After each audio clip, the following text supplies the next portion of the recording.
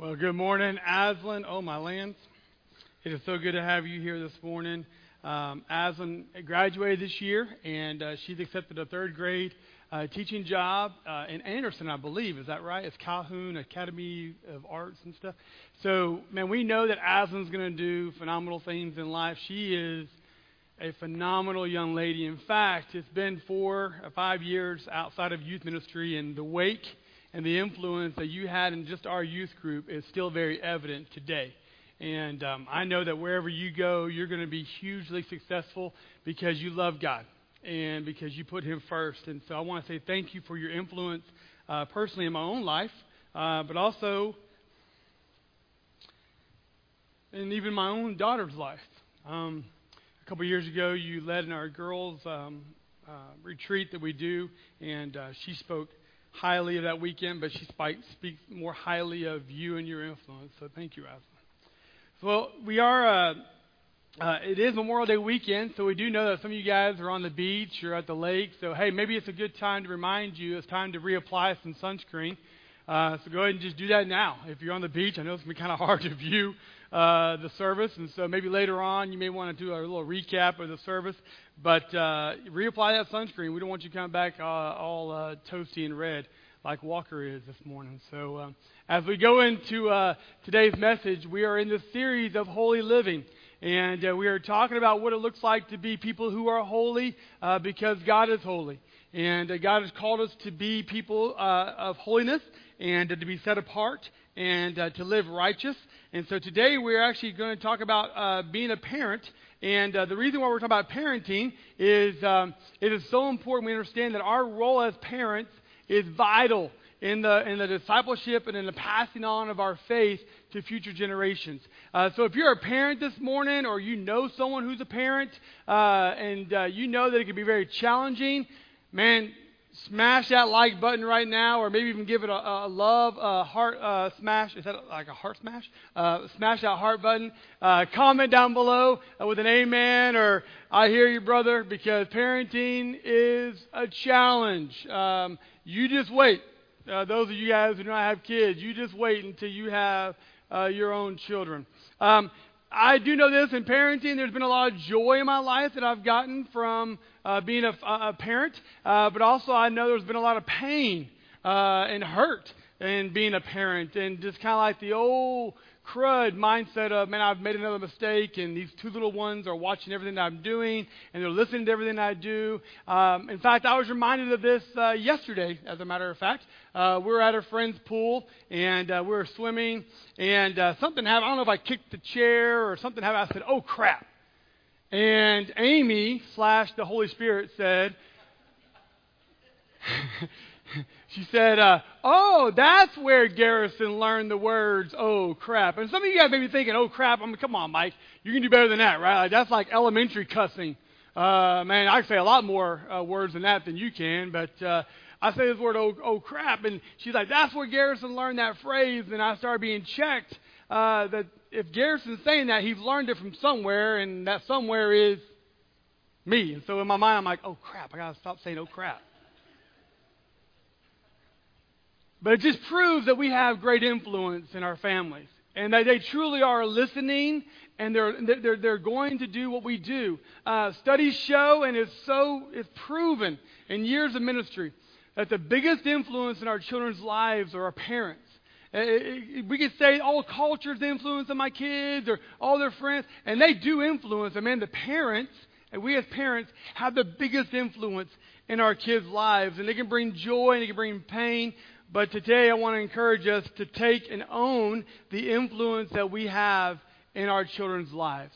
So you guys were given a listening guide via email this week, and it's going to be on the screen as well today. I would encourage you guys to download this, to print it up, to take good notes, and post this where you can see this often, because this is going to be some great advice coming from the Word of God on what it looks like to be a holy parent and to live this righteous life that God calls us to be. So here it is. Our first phrase that I want us to use and understand is this: that a parent's priority is to gradually transfer a child's dependence away from them until it rests solely on God. A parent's priority is to gradually transfer a child's dependence away from them until it rests solely on God. As children, as your babies are young, they rest completely on you 100%.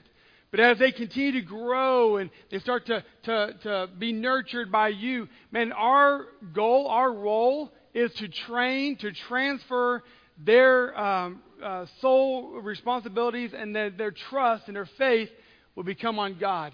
We as parents, that's our role.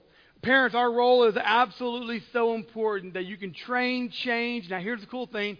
You can change and train generations and generations and generations because of your love for God. I carry this in my Bible as a constant reminder, and I've had it in here since 2003 when my grandfather passed away, and it's his obituary. And I don't know if we can see that on live television there, but it is an obituary of my grandfather. And I carry this around as a reminder of the influence that he had in my life. And I am here, I believe, truly because of some prayerful grandparents, grandparents who prayed and fasted for my soul, because Lord knows that I needed a lot of prayer when I was younger.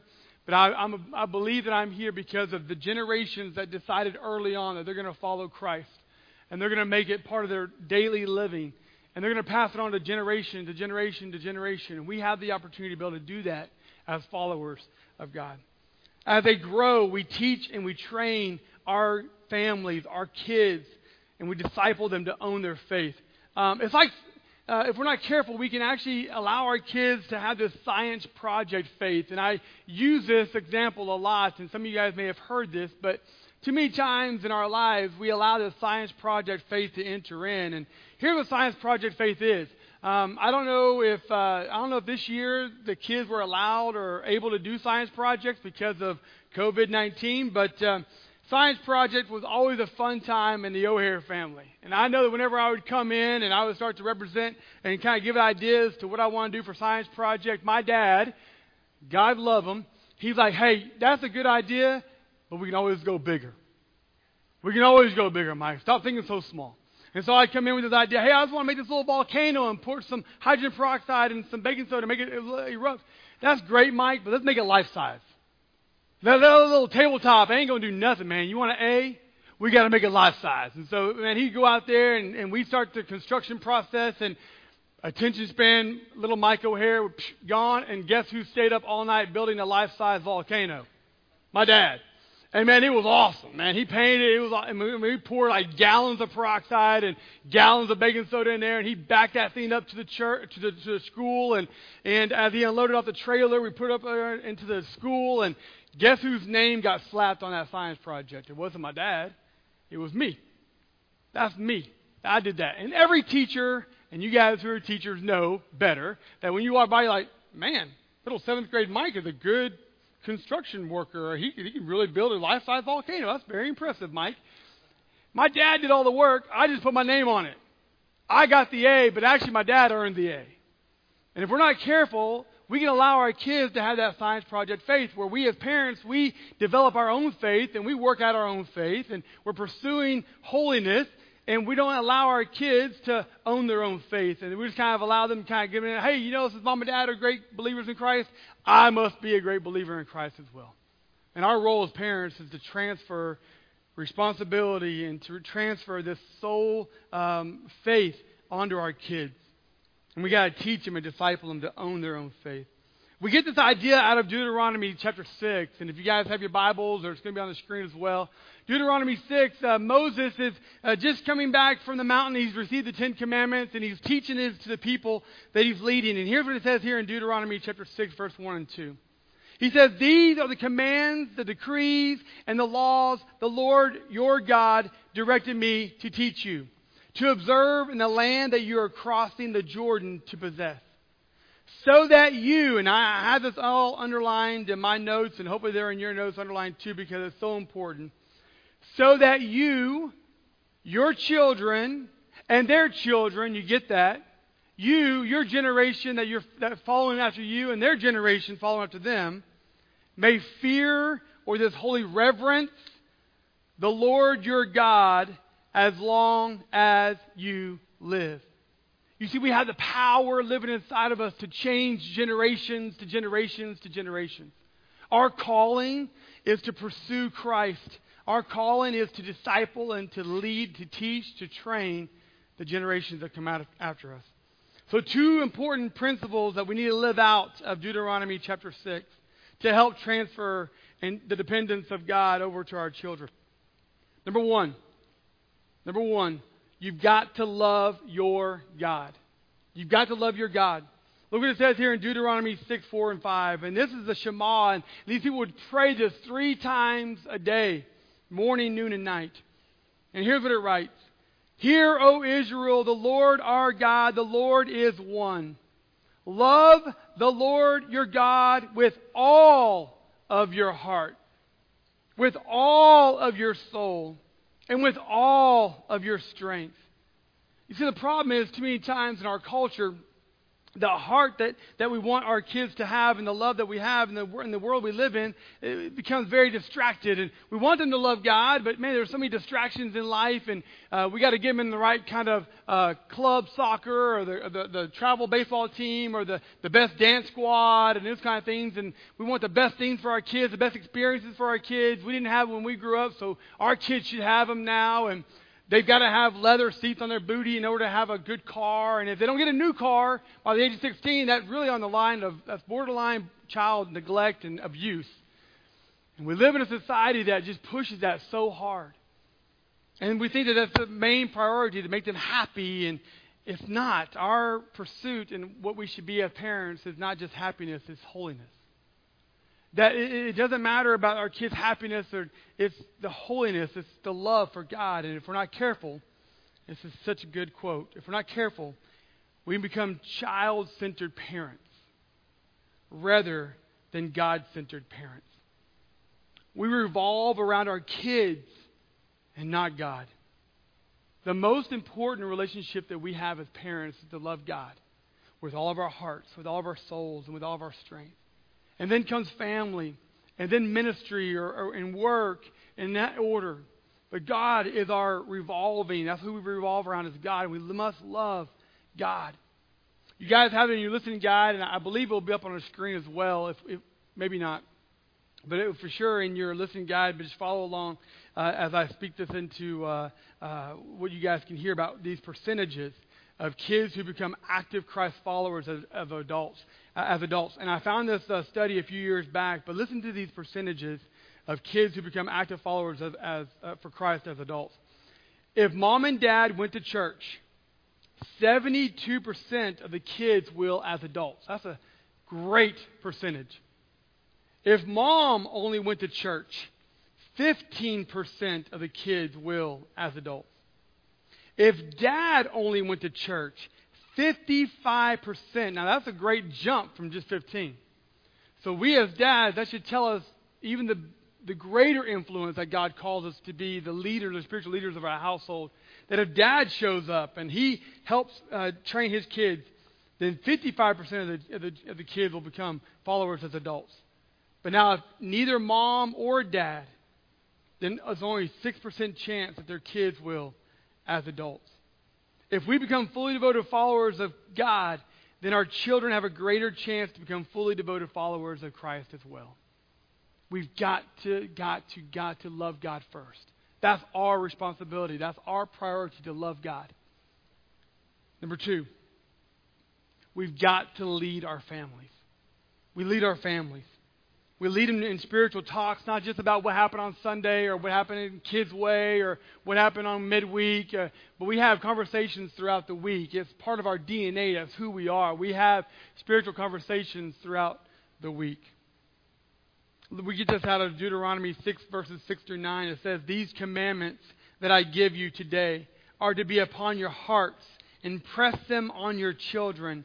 Talk about them when you sit at home and when you walk down the road, or when you lie down and when you get up, and tie them as symbols around your hands and bind them on your foreheads. Write them on the doorframes of your houses and your gates." I would even go a little further. As you're driving down the road in your car, as you're hanging out in the backyard in hammocks, just talking about the goodness of God, you have spiritual conversations throughout the week. It's not just something that when you go to church that happens. It's already there in the presence 7 days a week. We lead our children spiritually. Now, there's a quote that I like, and it's from Edward Duke of Windsor. And actually, he did a research and a study on American parents. And this is pretty gut-checking when it comes to the way that we as Americans raise our kids. Look what he says here. He says, "The thing that impresses me most about America is the way the parents obey their children." That's alarming. His observation was, parents obey their children. We need to let that sink in, and we got to realize that, man, that is not what we're called to do. We are called to lead our families. Now, I'm not going to stand up here and try to give us a big old list of what to do and what not to do to be leaders of our household. But what I am going to do is I'm going to encourage us to do this. This is the next fill-in. To lead intentionally. To lead intentionally, meaning purpose. You lead with purpose. There's a quote that I like to use often, and it says this, that everyone ends up somewhere. Few people end up somewhere on purpose. And I want to be someone who ends up somewhere on purpose, not just like wake up one day and I just happen to just be where I am because of just some happenstance.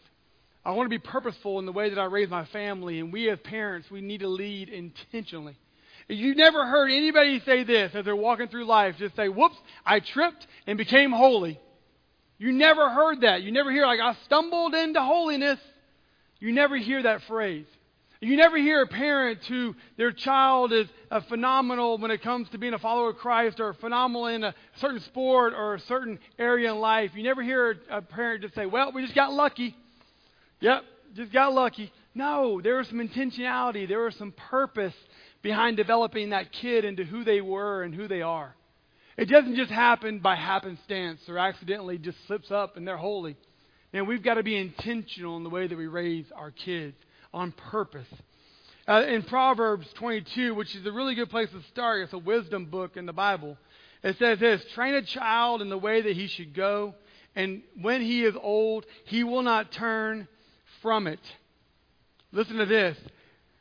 We have to have value for our family, identity, and the influence on our family, because we know that where family identity is strong, peer pressure is weak.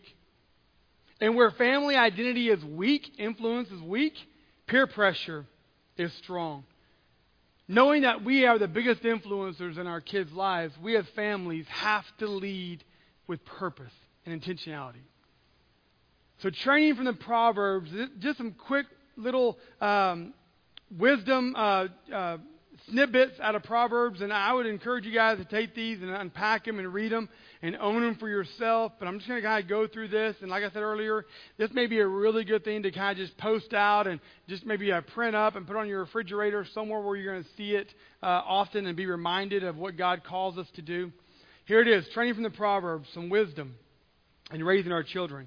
Number 1, train them to manage God's money. Train them to be good stewards of what God has entrusted to them. Teach them to tithe. At a young age, teach them to tithe. If you do chores and they get an allowance, teach them that, 10% of that goes back to the church, and then you teach them how to have savings, those kind of things. But teach them to be good stewards of money. And the next one is you train them to carefully select their friends. This is so important. With years of ministry, understanding this, that, you absolutely become like who you hang out with.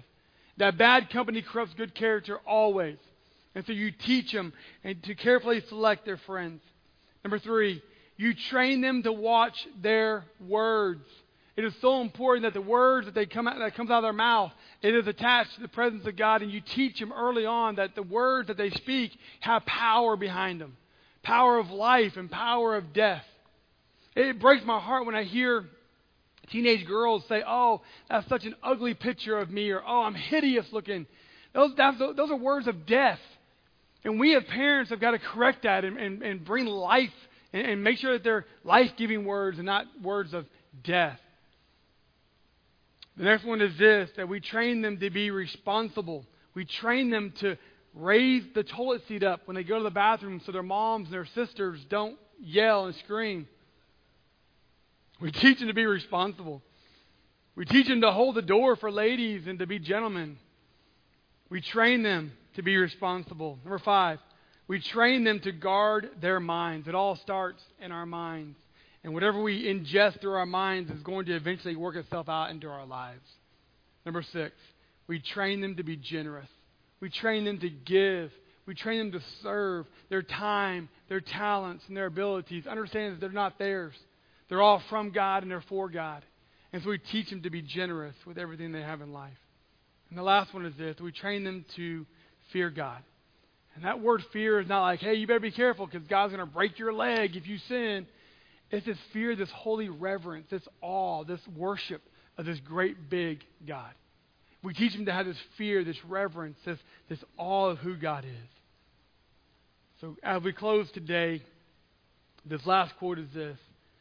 Are you leading your children, or are your children leading you? We are called to lead. We are called to disciple the people that we do life with. And if you don't have kids this morning, man, this is great. This is great notes for you to take for the future if you do have kids. If you do not have kids, man, you have people around you. You have friends. You have coworkers that God has called you to influence. This exact same principles, they work themselves out into those areas of your life as well. As we go to God in prayer today, I want to just remind you that this 2020 has been a different year, and when it comes to graduation, we usually honor our graduates. Usually this evening we would have done that in our church. But you'll see this coming week, we'll start pushing out information about our seniors and who they are and where they're graduating from. And you'll be able to see all the information of our seniors. And we did a special little surprise graduation video. That's actually going to come out today. A little surprise video we did at their homes throughout last week. But then we're also going to be doing a video of the parents speaking life into their kids and giving them this graduation blessing as you start seeing pictures of their kids. And let me just tell you this, as parents, understanding our greatest influence in the people that we do life with, the people that we raise. I heard this said one time about generations and generations. Andy Stanley said this: sometimes your greatest contribution to the kingdom of God may not be what you do, but who you raise. And so when it comes to who we raise and who God has trusted us with, we talked about money earlier. God has called us to be good stewards of what God has given to us as children as well. And as I look back at this 2020 class, and I've heard these graduation sayings, and I've experienced life with these parents, I want to say thank you to these parents that are raising their kids in the fear and the admonition of who Christ is. And that they are pursuing God. They're loving God and they're leading their families. And I challenge all of us not to relax on that, but to be very intentional, to be very purposeful in all that we do. Let's go to God in prayer. As we pray, I want us to think through and ask ourselves, if our hearts are fully surrendered to God, do we understand that we have the chance for our children to move them out of this child-centered mindset and to move them into a God-centered mindset, to move them away from this immediate happiness and to pursue holiness in every single area and every single detail of their life? As we train our kids and as we do life with other people, God calls us to be the salt and to be light. And I pray, Lord, for the families that are watching today, and I pray for the families of our church, and I pray for the families of our graduates this year, God, that you would just continue to impress on them the importance of loving you first and foremost and to pursue holiness. And that you would continue to impress on us the priority that we have to lead intentionally in our families, in all areas. Realizing, understanding that sometimes when it comes to faith, it's not so much taught, but caught by the way that we do life. God, thank you for the blessing that you've given every one of us who have children. And I pray for the ones that do not have kids, but they do have influence with the people they do life with and their friends and their coworkers. God, I pray that you'll just continue to impress on them that they are called to lead the people that they do life with. They're called to love you and to lead others with all of our heart, soul, and our mind. God, may we make you the center of our lives. May we continue to revolve around you and not the people that we do life with. And as we do that, people see a loving God. And it spills out onto the people that we do life with. And they can't help but experience what we already know. The love, the joy, the peace, the patience, the kindness, the goodness, the faithfulness, and the self-control that comes out of our lives through the fruits of the Spirit. We love you, God. We praise your name. We ask these things in Jesus Christ's name we pray. Amen. As we sing this last psalm, may it be the prayer of your heart that you make God the center, truly, of your life.